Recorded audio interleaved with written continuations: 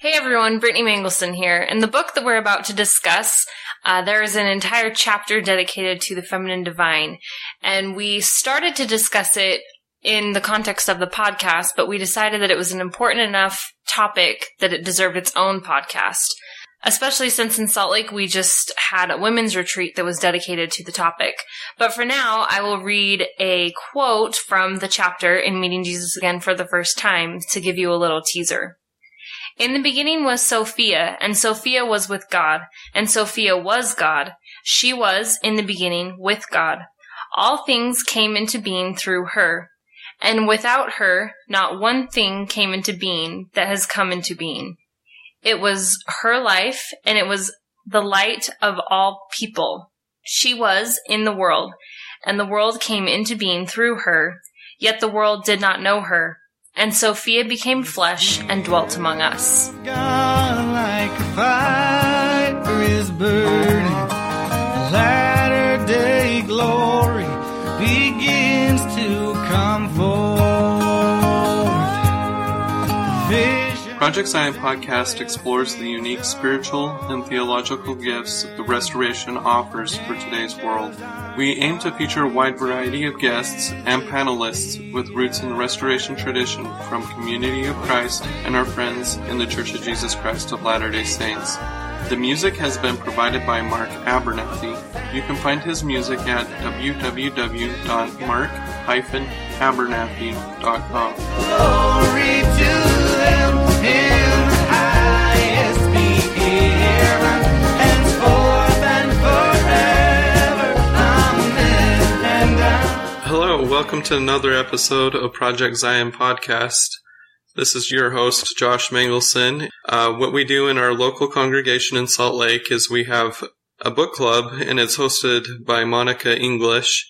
And we decided for some of these extra shot episodes, we would be having a discussion apart from the actual book club to rediscuss some of the books that we found pertinent to this project and the Latter-day Seekers team. So with me tonight are a few of the people from the book club, namely Monica English. Hello. My wife, Brittany Mangelston. Hi. And Laura Pennick. Hello. So the second book that we read in July was a book by Marcus Borg titled Meeting Jesus Again for the First Time. And so with a lot of us in the Salt Lake congregation going through our own faith transition and leaning towards progressive Christianity, this second book really spoke to us because Marcus Borg paints a different picture from the Jesus that we grew up with. In the first chapter, Marcus Borg talks about his own faith journey and how his views of Jesus changed throughout his life. To begin this discussion, why don't we have Brittany and Monica talk about what piqued their interest in this book amidst their own faith journey. So during my faith transition, I realized that I needed to address the topic of Jesus eventually. I'd kind of put it in the background, but I was starting to see it bubble up on the horizon, and I had realized that the framework that I had been taught growing up just didn't really work for me anymore. I had a really hard time with this male, vengeful God that required this blood sacrifice of one of his children to atone for the sins of the world. It didn't make much sense to me, and I thought that there would probably be a better way.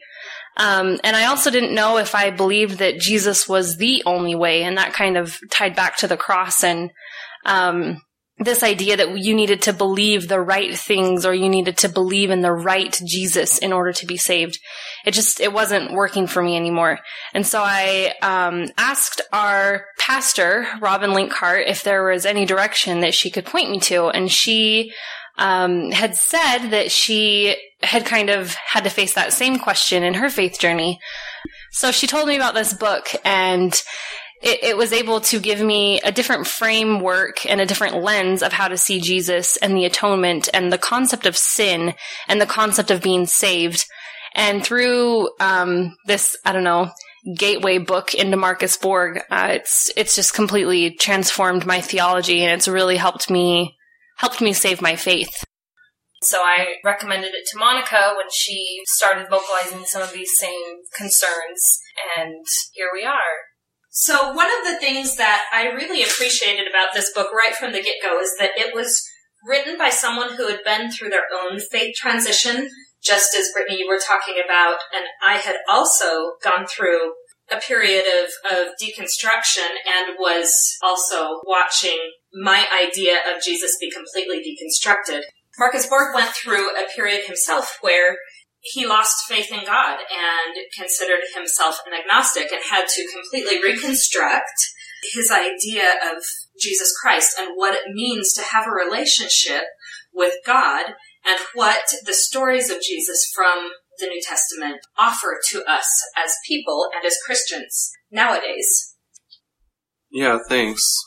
Monica, you just brought up having a relationship versus just a belief, and this is as good a time as any to bring that up. And Laura, I think you have a quote that you wanted to share about that. Okay, this quote is found on page 39 of the book. So if you get this book, which you really should get this book because you're going to want your own personal copy because you're going to mark it up all over the place. And he talks about it shifts the focus of the Christian life from believing in Jesus or believing in God to being in relationship to the same spirit that Jesus knew. So instead of believing in something, some sort of external thing, we want to take this into ourselves and strive for the same relationship with the divine that Jesus had. And that's what I think that Jesus was trying to get us. And it's something that Marcus Borg talks about throughout this book. And I really found that very compelling. Monica, do you have anything to add to that? Jesus was leading people into having their own personal relationship with God. And so rather than having a relationship with somebody and trusting someone who has a relationship with God to give you an idea of how you should act and what you should do, if you create that divine relationship for yourself, and if you are able to have a relationship with God, then your conscience and the Spirit guide you in the way of reaching out and creating community, and as Jesus did. Yeah, and so in the book, Marcus Borg brings this up and says that this movement from belief to a relationship is like going from a second-hand religious experience to a first-hand religious experience. But the question must arise, who is this Christ that we're supposed to be in relationship with? So that brings us to what Marcus Borg addresses. How do we peel back the layers to get back to what the actual mission and vision of Jesus Christ was? So in the book, Marcus Borg paints a picture of a Jesus that's fairly different from the way that Orthodox Christianity has seen him for hundreds of years.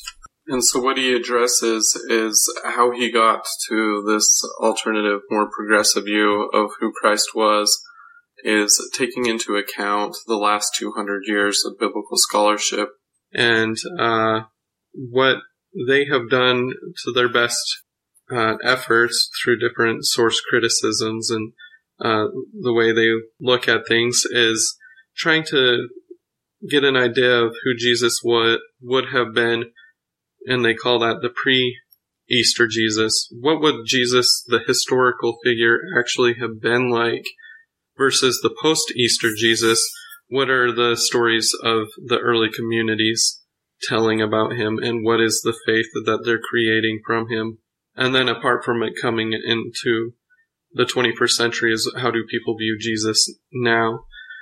Most people view Jesus now as one who came as the Son of God and clearly knew his role as the Son of God to die for the sins of the world. So with the post-Easter Jesus view, we have to take into account that the actual Gospels, beginning with Mark, and then you have Matthew and Luke written later, they're all written 35 to 65, 70 years after Jesus had died. And within that time frame, it was just an oral tradition.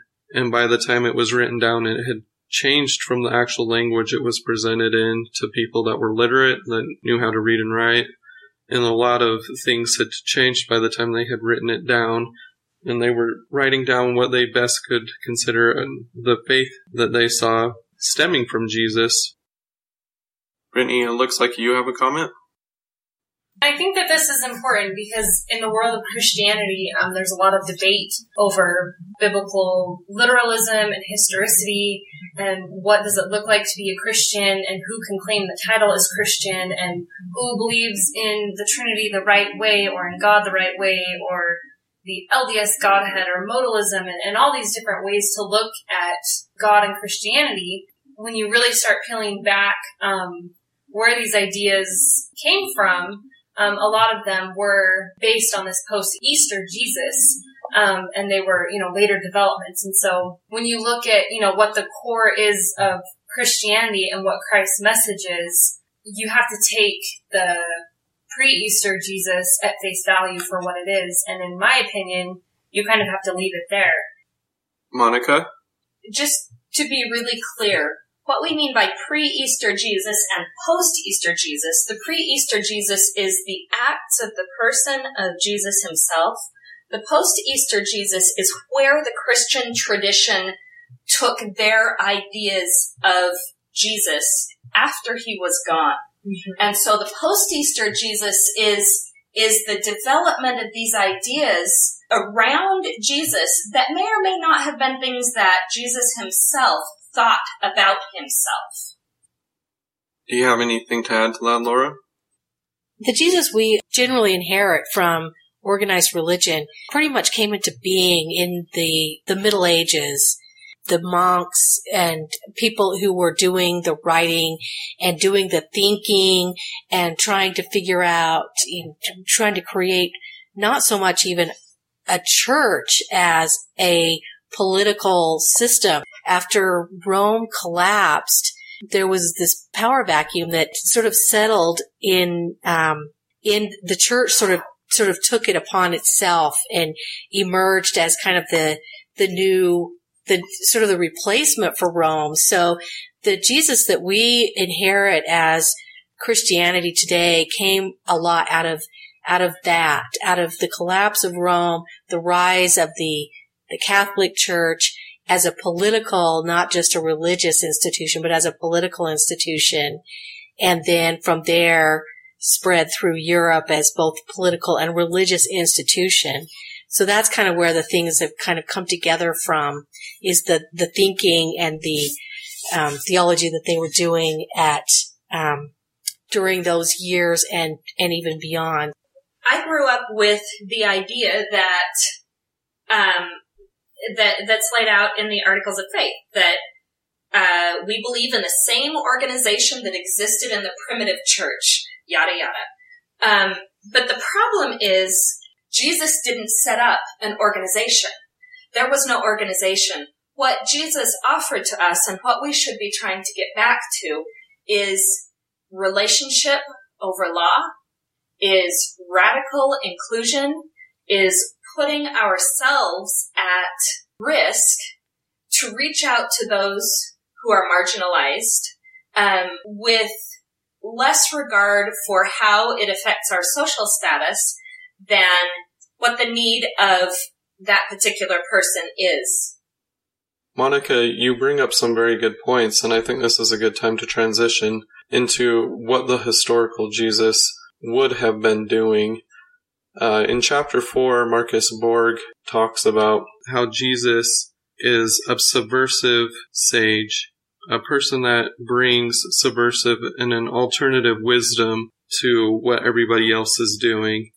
So the alternative and subversive wisdom of Jesus would clash with conventional wisdom that everybody had. And the conventional wisdom from the framework of Judaism, which he lived in, that was his tradition, would have him clash with the idea of purity, the system of purity, that you need to go through all these things to remain pure. But more than that, for us, in our day and age, what we should be thinking of conventional wisdom is doing the right things or believing the right things.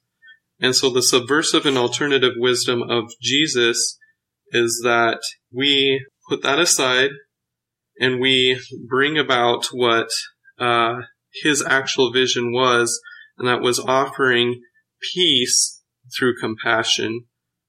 So the wisdom of his day, as another author, John Dominic Crossan, that Marcus Borg worked with quite a bit, has brought up, is the Roman Empire had the view or vision for peace as being one where you would bring peace through victory, and that's military victory. If there's an unrest within the people, you stop that unrest.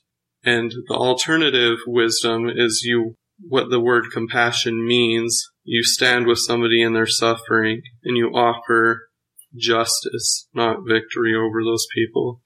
This would make Jesus an eschatological prophet because he wanted to see this vision as being a new way of doing things versus the old way. I think this is a really good point where it brings in one of the next concepts is mercy versus compassion. Because when you're offering someone mercy, you're doing that as a superior to an inferior. You can offer someone mercy, which is like, okay, I will have mercy on you and forgive you forgive you a debt that you owe me.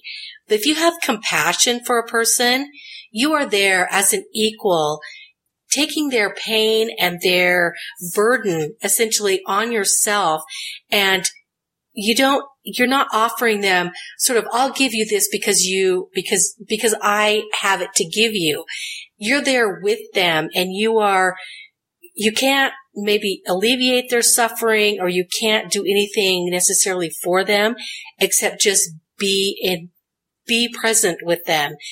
And that's what Jesus did with people too, in breaking down the barriers of insiders and outsiders. As he was with people who were the outsiders, who were unclean, who were impure, who were the people who were not acceptable within the purity laws and conventions of his world. And he was with them, and not just because, oh, I'm just going to be a nice person to you here for a minute. He lived with them. He ate with them.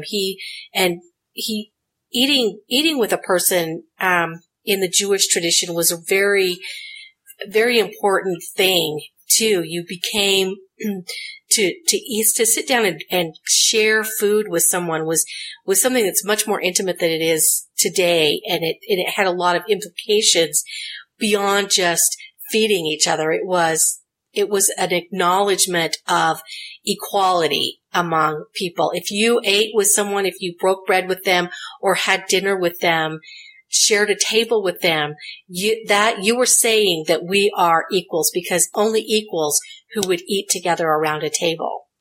And he did these things publicly. I mean, we know that he spoke to women when women were not allowed to speak in public. It was a punishable act. And so for him to openly defy that and address a woman shows that he wasn't being shy about it. He was blatantly telling people that how they were marginalizing people was wrong, and he wasn't afraid to call people out on it. One thing that our Pastor Robin says that I love is that Jesus moved right into the neighborhood. There is a real difference between the idea of that all-powerful God who never experiences vulnerability, but Jesus was in full vulnerability, in a body that could bleed, sweat, could be harmed, and even so, in the midst of that vulnerability, he placed himself in places of danger to emphasize and to show and to live out and to enact the importance of community and the importance of reaching out to one another and caring for one another. Thanks for your comments. That makes me think about a conversation that we had before recording this as to what cost it would have been for Jesus eating with sinners. And Laura mentioned a book that she had read.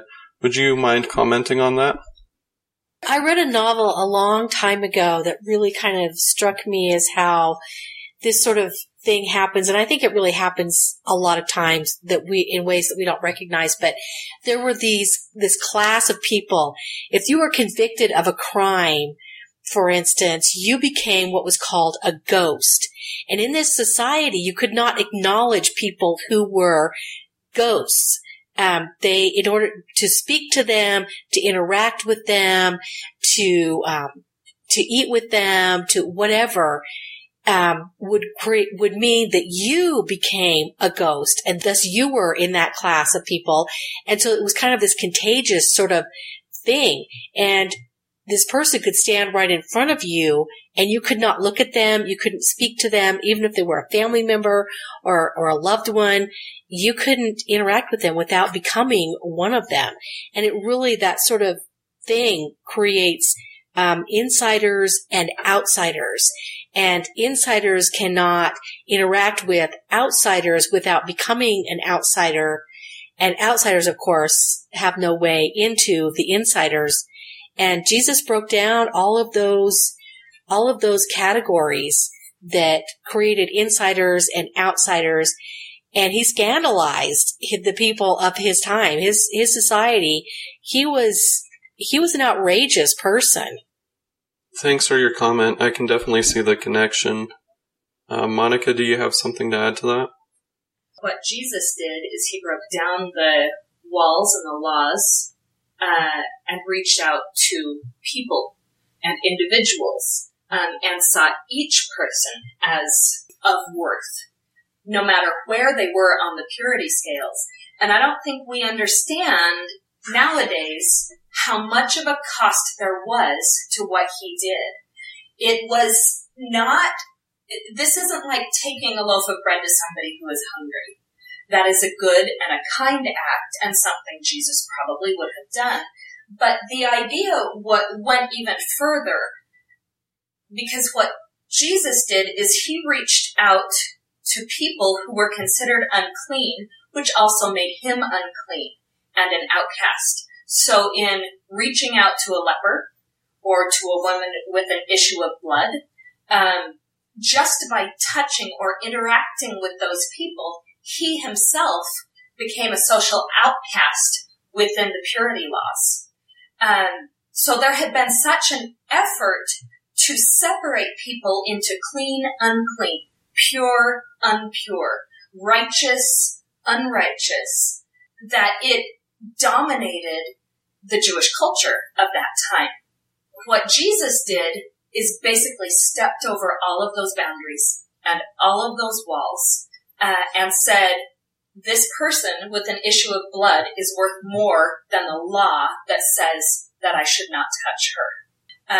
Said this person who is a tax collector and is considered unclean and unrighteous is worth more than the law that says I should not associate with him. And it did come at a cost to him. These were not acts that had no consequence for him. The consequence was that after he touched the woman with the issue of blood, he was considered unclean, at least for the rest of the day, which meant that the religious people, the people who considered themselves righteous, the people who considered themselves followers of God, would not be able to touch him, be around him, interact with him for the rest of that day. Well, and I think that when we're talking about the lepers or women or other marginalized people that Jesus is going to, they were legitimately seen as sinners. Your leprosy was a curse. Being a woman was a curse. And Jesus was showing that not only should we not look at it that way, because we should, minister to them, but like has been mentioned, that it's okay for us to take that upon ourselves. So he really flips it on its head, and it's a bigger deal than just sitting with the kid who nobody is sitting by at lunch. It really is showing that this whole clean, unclean culture that is, that was so prevalent in Jewish culture is just unnecessary. And I think that, in order for us to, really internalize this in a modern day sense, you see it all the time on Facebook, or just stupid stuff in conversations, or, at church gatherings, if someone says something that is, dissent, or if they're doubting, or if they're struggling, or if they're sinning, in whatever way, it's our human nature just to turn away from them and to marginalize them and to cut them off, so their doubts or their sins don't affect you. When in reality, Jesus was jumping right in the middle of the chaos, essentially. And that's where he was meeting people, in the brokenness, in the doubts, in the sin. And that's where we need to be as well if we're truly going to follow Jesus. And I think in terms of bringing in the restoration, if we're going to get back to living the way that Jesus lived, I think the restoration does offer some very beautiful ways of looking at that within the framework of where it began, where there's a verse in the Doctrine and Covenants that says, "For behold, the worth of souls is great in the sight of God," to where Community of Christ has taken it with one of their enduring principles of the worth of all persons, is that we view everybody, no matter where they're at in life, as being children of God that have equal and inestimable worth with God. That what we should be doing is, if there is anybody marginalized or viewed by society as less than, that we should be doing things that would restore their dignity and restore them on equal grounds with everybody else. Well, to wrap up, I'd like to thank everybody for their wonderful comments. I'd just like everybody to express how this book has affected their views of Jesus in any way. How about we start with Laura?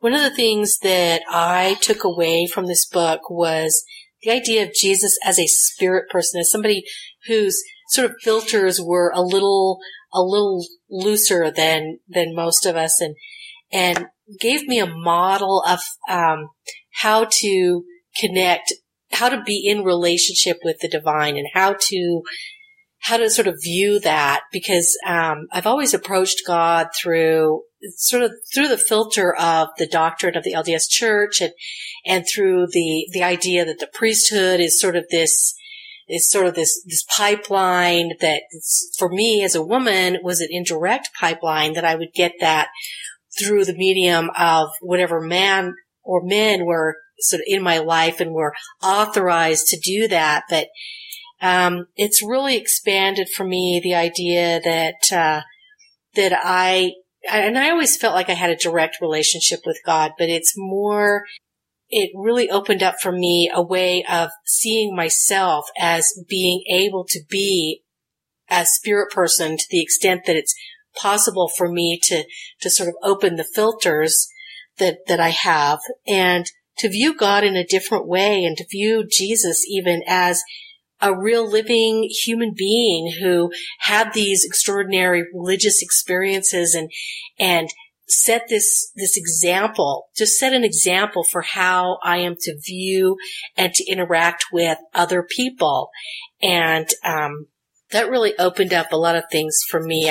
I give money to the homeless people on the street corner now, and because I just feel like that it's not right to just not see them, to deliberately not see them. If you see them and if they ask you, then really, if I have cash in my pocket, if I have a few dollars, Jesus would have me give that to them. And it doesn't matter what that person that I give the money to does with the money, because it's not really about me and that person. It's about me and God, and about that person and God. And I'm just giving of my sustenance, or in a way that God has sustained me throughout my life. How about you, Monica? How has this book shaped your views about Jesus in any way? I used to think of Jesus as a kind person who was honest and did good things and atoned for our sins and went straight to the cross with the intention of atoning for our sins. The way I see him now is more of a political activist, somebody who was radically inclusive, someone who broke down barriers to reach out to the marginalized, who saw the worth of every single person he came across, and who saw the importance of relationship over law. How about you, Brittany? How has this book shaped or changed your views of Jesus? Well, as mentioned, I started out with a very traditional view of, atonement and this sacrifice that we all needed to be saved from our sin. This book was pretty theologically transforming for me. I'd say that I'm pretty universalist in my theology, in that I don't necessarily think that Jesus requires a specific belief or that God requires a specific belief, and that the purpose of Jesus' life was to sacrifice himself for our sins. I almost see it in a way now of God saying, I'm sorry that I can't stop all of this horrible hardship that is happening, and so I'm going to move into the neighborhood, and I'm going to walk this with you, and I'm going to meet you where you're at, even when society is casting you out. And that he truly did turn the kingdom upside down, and all the religious laws and the dogma, and, he made people really uncomfortable. He made the religious people very uncomfortable because they had a list of do's and don'ts and, worthy and unworthy. And so for me, in my own life, coming from, a background that made me feel like I could never catch up to the atonement. No matter what I did, there was still more that had to be repaid because I, always had bad thoughts, or I coveted my neighbor's car, or whatever, all these little dings that were against me. And I almost felt like I was contributing to the suffering of this man that died 2,000 years ago. But I don't see it that way anymore. And I truly see it as this offering of God essentially saying, I get it, and this sometimes stinks, and I'm going to walk with you and be with you through this, and we're going to make it out together, and it's going to be okay. With myself, I view it a lot like Brittany just described. Jesus, if we take him as the model, the image of God, what he did for us, because part of the problem when you come to discussing suffering, why is there suffering in the world? There's a lot of needless suffering in the world. We can get into arguments about theodicy, but I don't think any of the arguments answers the actual problem of suffering that we deal with in this changing mortal world where things are dying and being reborn. And Jesus as the model of God coming into the neighborhood, that God would not take away our suffering, but that God would come and suffer with us and show us there's a better way to do things, and it may not be the broad way within the conventional wisdom that everybody else is doing things, but that there's just a better way of going about life. And we know through the pre-Easter Jesus that Jesus was a pacifist that showed the Roman Empire, just the empires in general, that there was a better way. To wrap it up, we have one last quote from the book that Monica is going to read. Believing in Jesus does not mean believing doctrines about him. Rather, it means to give one's heart, oneself at its deepest level to the post-Easter Jesus who is the living Lord, the sight of God turned toward us, the face of God, the Lord who is also the Spirit. For ultimately, Jesus is not simply a figure of the past, but a figure of the present. Meeting that Jesus, the living Jesus who comes to us even now, will be like meeting Jesus again for the first time. With his chariot of fire, we'll sing and we'll shout with the armies of heaven. Hosanna, Hosanna. This podcast is sponsored by the Latter-day Seekers team from Community of Christ. The views expressed in this podcast are the opinions of those speaking and do not necessarily represent the views, beliefs, or official stance of Community of Christ or the Latter-day Seekers team. And forth and forever, amen and amen. And just like, Were you reading what Are I you was choking writing? no, I know. no. I'm just like, I'm so lost. What's going on over there?